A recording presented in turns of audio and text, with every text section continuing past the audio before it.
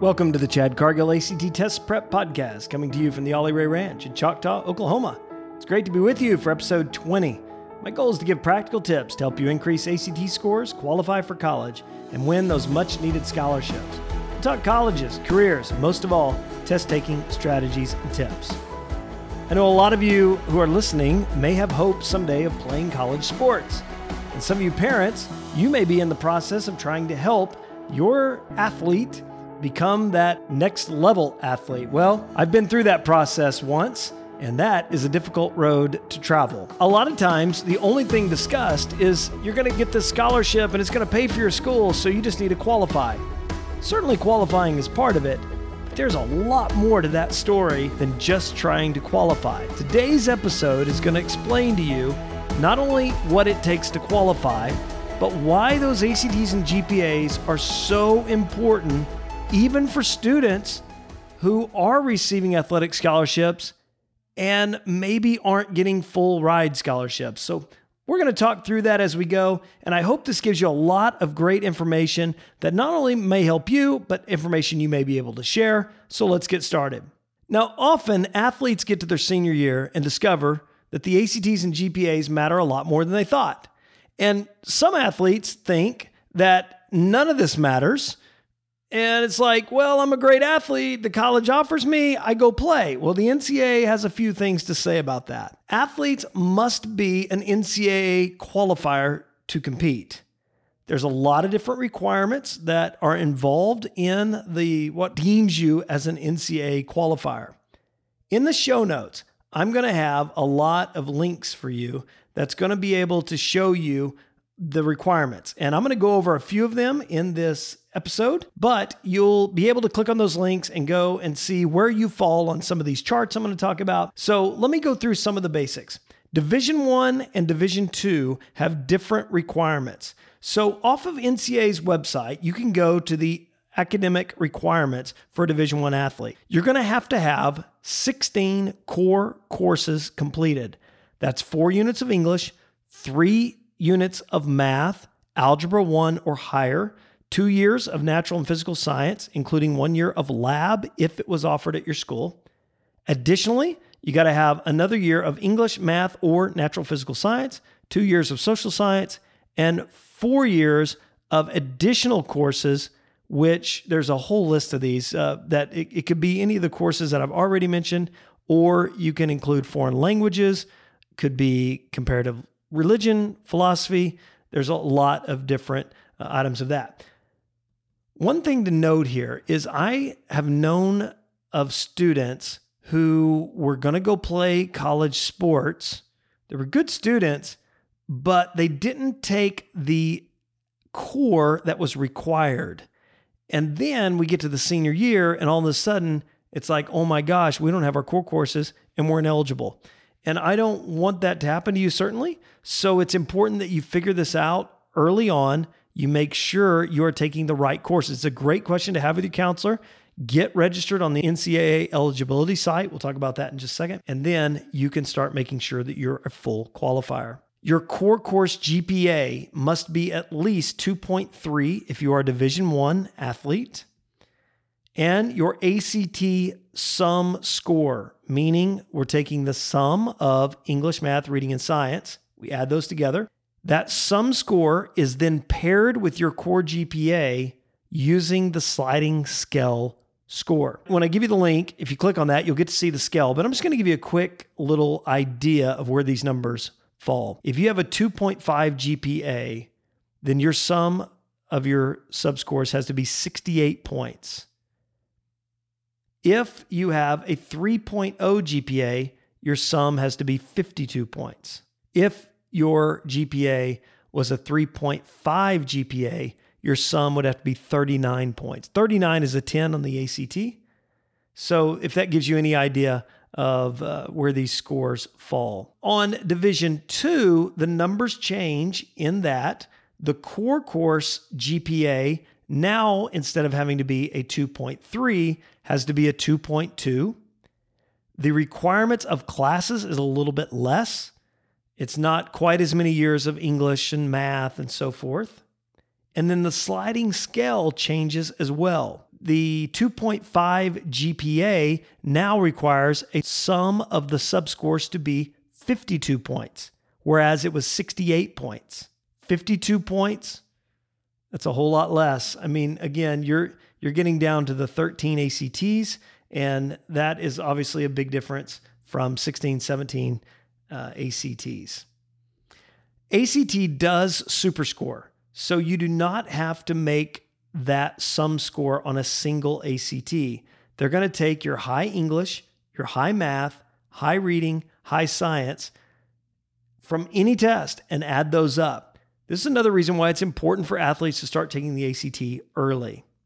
All right, so you register at the NCAA Eligibility Center. You do that online. When I put the links in the show notes, you'll be able to go to that. You'll find it. Now, if you're a parent listening to this and you were an athlete, you may remember the NCAA Clearinghouse. Well, they no longer call it the Clearinghouse. It's just the Online Eligibility Center. Register for that. It's going to be important that you get registered on that because anytime you're filling out recruiting questionnaires, they're going to ask for your NCAA eligibility number. So that'll be assigned to you, and you will have to make sure that when your ACT scores are sent to colleges, one of the choices on there will be the NCAA Eligibility Center, and you'll want to make sure that score gets sent there so it will be on your record. And coaches, before they can do official recruiting contacts, are going to have to know that you are registered with the NCAA. So we want to make sure you get that done. All right, so far I've focused on the qualifiers. A lot of people are like, well, I probably don't need to listen to this because we're just talking about qualifying and yeah, my kid can score in the 20s on the ACT and he's going to qualify or she's going to have no problem getting that, volleyball scholarship. All right. So why is ACT still important? Well, if you are a Division I college football player and you are the guy tweeting out, blessed to receive my 20th offer, the rest of this show is probably not for you. You're going to get a full ride. Everything's great. The qualifier, once you've qualified, you're set. But for everyone else, let's talk. Let's say that you are a good football player and maybe you're a borderline Division I guy. And I'm going to use my son as an example for this. And my son Camden had some offers to play college football, and some were Division I, some were Division II. Well, what's interesting is you think, well, okay, he's going to get a college football scholarship. It's going to be paid for. But here's the problem. His Division II offers, see, in Division II, you have a limited number of scholarships and you give partials. You divide those among players. Well, coaches make a decision on how they want to divide those scholarships. So they may offer you 60%. They may offer you 50%, 20%. So how do coaches put together great scholarship packages? Well, they look at what their universities offer in academic scholarships to every student. See, this can't be a subjective scholarship. It can't be where there's a committee and they go, well, I like this guy's leadership and I like this guy, I'm going to give him the money. If they did that and they could give those to athletes, athletes would win all the money. So the NCAA allows these schools to give scholarship money that is objective, not subjective, meaning if you had a 30 on your ACT and a 3-point GPA and every student who had that won $10,000 a year, then the athlete would be able to get that scholarship as well. So when a coach looks to recruit an athlete at a Division II level or lower, or even a Division I where we're giving a partial scholarship and we can add academic money, this comes into play because we want to know, can we add money to that package? And some coaches know that if they can't add a bunch of academic money to the small amount of athletic money, they're probably not going to be able to recruit the player. Perfect example of this. So I coach high school football and have for the last 7 years. An NAIA coach came to our school, was interested in one of our players, starts talking to us about the player. But I want to tell you the first question that he asked, it was not about the kid's film, and it wasn't even about the kid's football ability. His very first question was, hey, I got to know his ACT and GPA, because he knew he had to put together a great academic package. I mentioned my son Camden's situation. He was in a situation with one offer where if he would have very simply had one more point on his ACT, he would have received a very large guaranteed academic money in addition to what the school offered him for college football at the Division II school. He could have had a full ride. So it's important that you remember this because you may need the academic money as well as the athletic money. Now, another example of why the ACT is still important for an athlete, my son was offered to play college football at Columbia. It's an Ivy League school. Obviously, they don't give athletic money. That's why they're in the Ivy League. And playing quarterback at Columbia would have been amazing. So the problem is he had to have certain ACT scores because it's a very prestigious school, and it's not like they just take everybody. So the fact that he was an NCAA qualifier, that was not in itself enough to get into Columbia. And if you want to open opportunities for yourself, you want to make sure you have great academics because then you have more opportunities on where you can play your sport. So it's crucial that you keep taking ACTs and you keep trying to, get those scores up, keep doing all that you can because you don't know if you're going to go play somewhere where you're going to have to do a combination of academic and athletic money. You need to get registered on the ACT website and be taking a lot of ACTs. Remember when you do that you're putting in the NCAA Eligibility Center's 4-digit code. Make sure that you're registered with the NCAA Eligibility Center. And then when you start getting those scores, you want to make sure you're keeping those coaches up to date on what you're doing, your ACT scores. They need to know that. And hopefully you're making connections with those coaches. They know who you are. Just like we talked about with academic scholarships and going to tour colleges and making sure they know who you are so you can win those kind of scholarships, it's going to be the same with these coaches. Now, again, if you're that 20 offer guy, they're going to find you, no doubt. But if you're like my son was, it was crucial that he made contact with coaches. It was crucial that he got his film to coaches. Now, maybe I'll do a whole episode on that, but I've got, I can talk about that for hours on how to get recruited or the process that you go through to make sure they know who you are and how to do that. And there's a little bit of a science to it. And I know it's camp season. And so a lot of you are going to be traveling to your various sports camps. And so, as you're traveling to those camps, you want to be a little bit strategic on where you go. If the word mega is included in a camp, listen, just skip it. Don't even go to that. But I would encourage you to go to those schools you might be interested in attending. Like you actually would say, yeah, man, I may be willing to go to school. Well, let's go to their individual prospect camp. Go meet those coaches.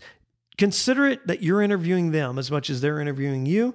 Perform, meet them after, introduce yourself, and then follow up with them. Make sure that they have your film, make sure they know who you are, and have your coach follow up as well. Again, there's an art to all that, but and I could do whole episodes on that if anyone is interested, so feel free to comment. I'll put all this on the Chad Cargill Workshop Facebook page, and that's a great way that you can interact with me. If you want to ask questions, you can always email me. I'm chad@chadcargill.com. There's a lot of science to the whole recruiting, and hopefully this at least gives you a little bit of an idea of why it's important that you keep taking the ACT. You've got to make sure that you're taking all the core classes, make sure that you are getting those ACTs in, and hopefully you're going to be able to have a lot of options where to attend and put together a great academic and athletic scholarship package. Well, that will do it for this episode. Now, next week, I'm going to be back with an episode on speed reading.